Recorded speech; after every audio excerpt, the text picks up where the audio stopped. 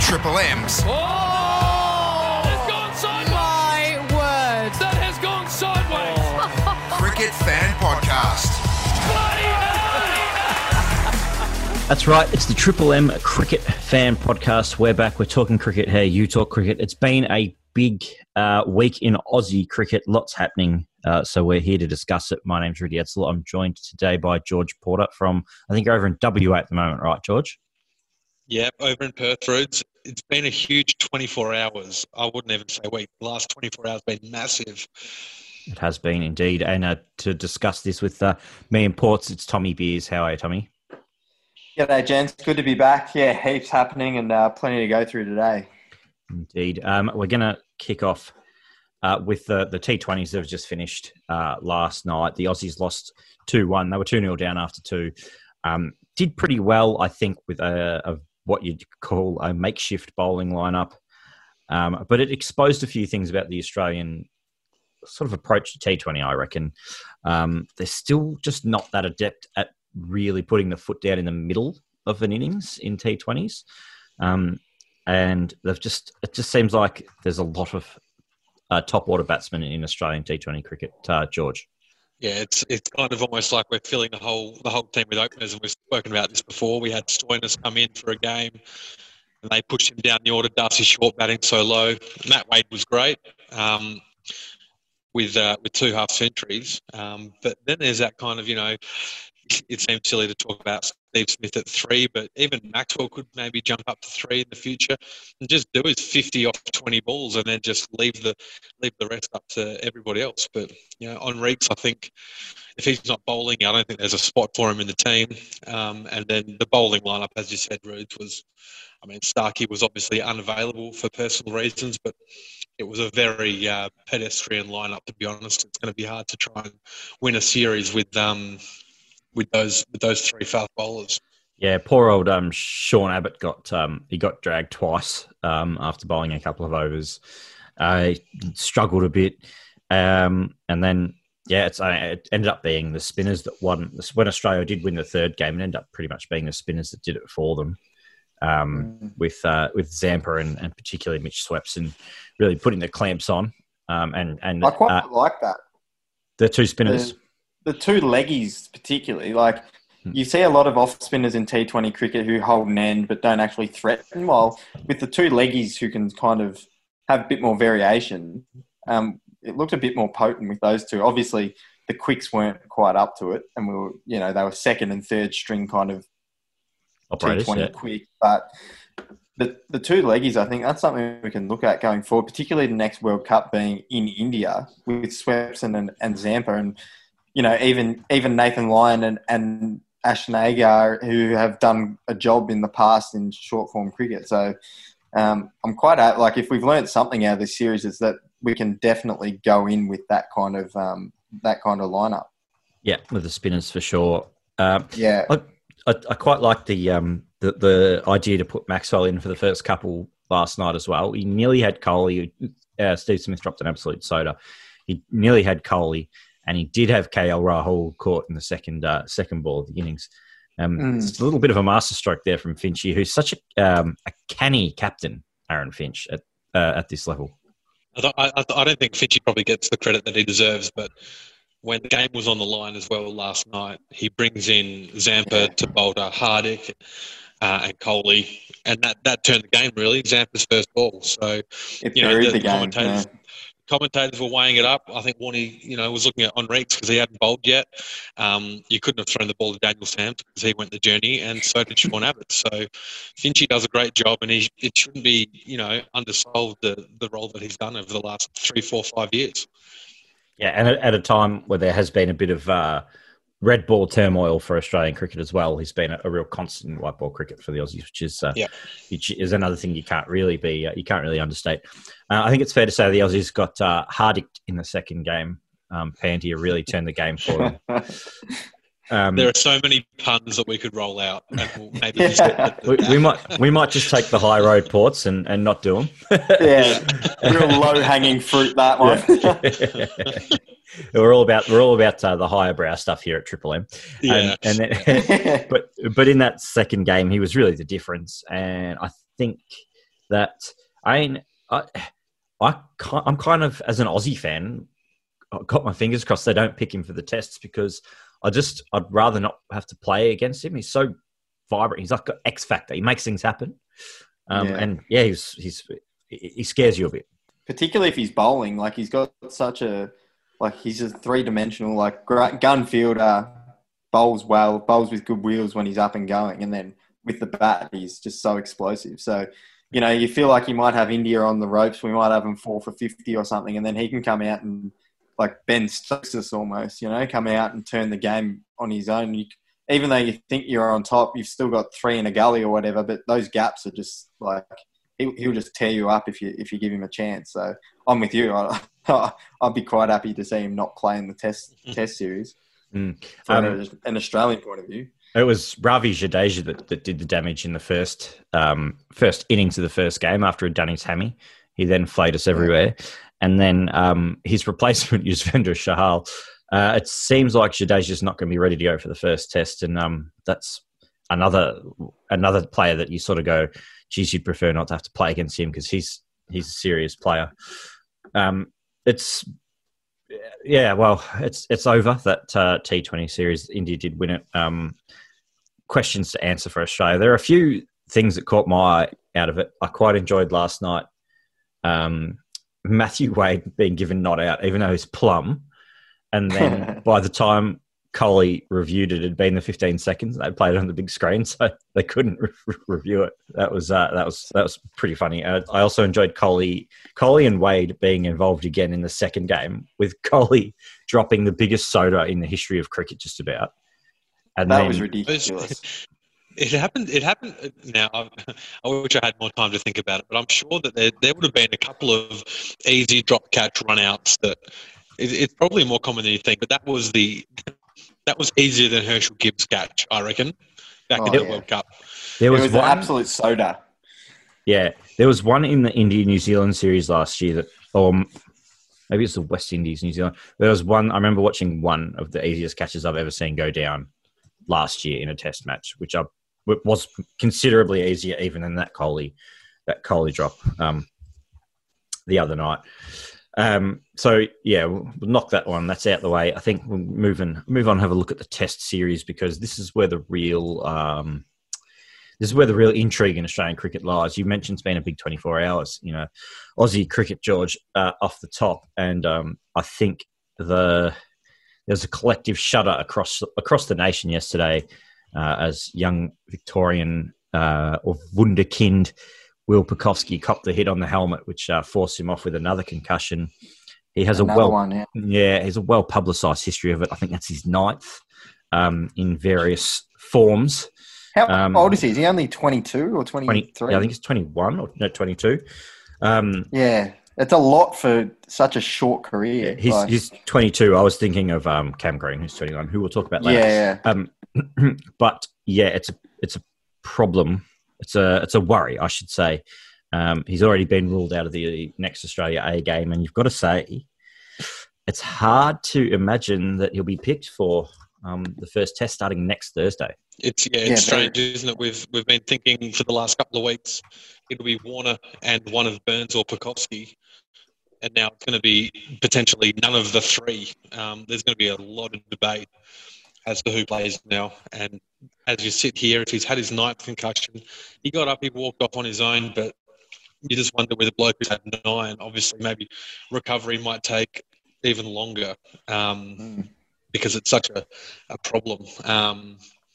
You know, it's not an AFL podcast, but you just kind of think of someone like Paddy McCartan who tries to come back and just keep getting these injuries, and it's obviously detrimental in the end to their career. So I would say that Pucovski's probably not going to be playing in Adelaide either, which really leaves, I would say, 2 spots up for grabs at the top of the order.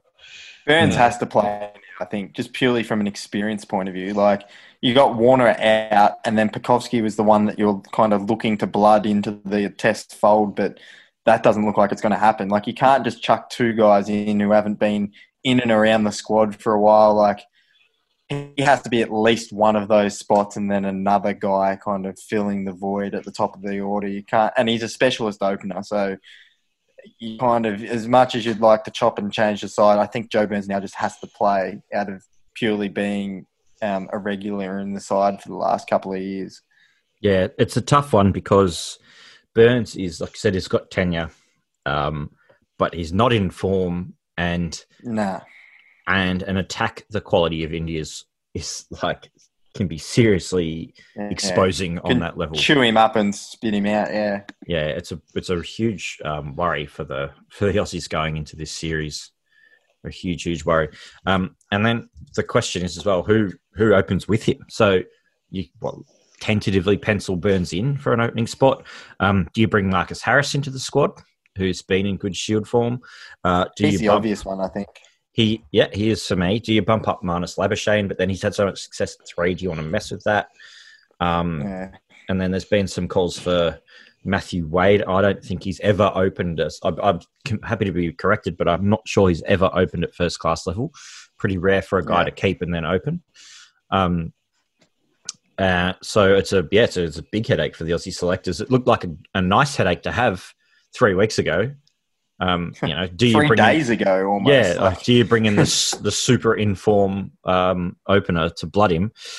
This generation, what it looks like a generational talent, and now it's they're sort of scraping the bottom of the barrel, in a sense, and it's it looks like we might be seeing some early Marnus and Smith trips to the crease. Are we almost like, if we go back to putting Harrison like a Cam Bancroft type back in, where we kind of know what we're going to get, but we're not really going to, like, have we seen their ceiling already, or do they deserve it, or should they get another crack at it because they didn't quite get it right the last time, or should we? I think there's more upside to having Marcus. There's more upside to having Marcus Harris in the team than bringing back someone like Sean Marsh or Usman Khawaja. Yeah. And even Cam Bancroft, I don't think he had the greatest Shield season, and he certainly had a terrible year last year. Yeah, I don't think.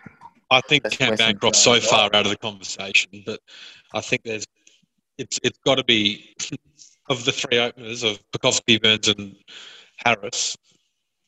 You said before it's probably going to be a Burns and Harris situation, but I'm not convinced that they'll pick Joe Burns, and then you've got the option we were talking about before, is if you bring in someone from outside the squad to open, it probably means that there's less of a chance that Cam Green probably comes in to make his debut as well. Yeah. Well, yeah. If you do move Matthew Wade or Marnus up to open, then there's a spot in the middle order for Cam Green. Yeah. I wouldn't be surprised if they went for that, because you want to get a bloke who's bowling well and making centuries against the very team he's about to play. There's a lot of headaches for the selectors. Yeah, it's Cam Green was the player I wanted to bring up next. So I put together his stats this morning. He's made 1,321 runs at an average of 55 with 5 tons and 350s, and he's taken 32 wickets at just a shade under 22 at first class level. He's played 20 first class games now, so it's not an insignificant segment, not an insignificant sample size, I should say. Sample size, yeah. Yeah. Sample size, George. And it's kind of at what point do you have to get him in at some point? But they played a tour game during the week, and he was head and shoulders above any other Australia A player in that game. Like, all the guys we're talking about were in that squad playing that game. Joe Burns, Pucovski, Marcus Harris, even Travis Head was in there. Tim Payne was in there, and he outperformed all of them with the bat, at bare minimum, the bat. Yeah. But then he came on and bowled and took two wickets in no time after they were off to a flyer as well, India. They threw him the ball. He's had, at one point, I think he had like 2 for 5 or 2 for 6 or something like that. Then they said, your workload's done, see you later. We're not bowling you into the ground because of his history with back injuries. But like he had the potential to like toy with that game, make 100 and take a 5 for in a tour game against an Indian 11 that they're all fighting for spots. So like those guys are trying their hardest to kind of knuckle down and do their best, and he's just like, he toyed with them. It was a reasonably strong Indian 11 as well. Absolutely, it was. Yeah, Pujara and Rahane and co. Umesh Yadov as well. Who's played Ravi Ashwin. Loads of Test cricket. Yeah. Yeah. Just to close it off, then, Roots, do you think the fact that now we've got this massive issue with the top of the order means that Cam Green is now? Do you think it's more likely or less likely that he will play now that we've got such a problem at the top? Well, I think they'll probably try and stay as experienced as they can. Unfortunately, I think it makes it less likely that he'll play. But I don't think he was going to anyway. I think it was pretty much been Matty Wade's spot to lose. And I don't think he has. think the next pink ball tour game that they're going to play before the first test has massive ramifications for how we shape up. Because if Cam Green plays in that and makes runs again, and then none of the openers put their hand up or whatever, they have to be tempted. It's almost like he's knocked the door down. Like he's done nothing wrong, and he's such a promising talent. Like, at what point do you just go, you cannot do anything more but pick this kid? Like, do you know what it kind of reminds me of is when just after we had that capitulation in Hobart 4 or 5 years ago, and the next Shield round was almost an audition for who wants to come in and play.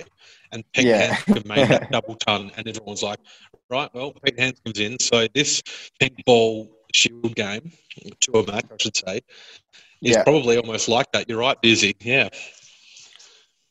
Yes, it's an interesting one to see what they do. It's hard to escape the conclusion that Cam Green should be in the side.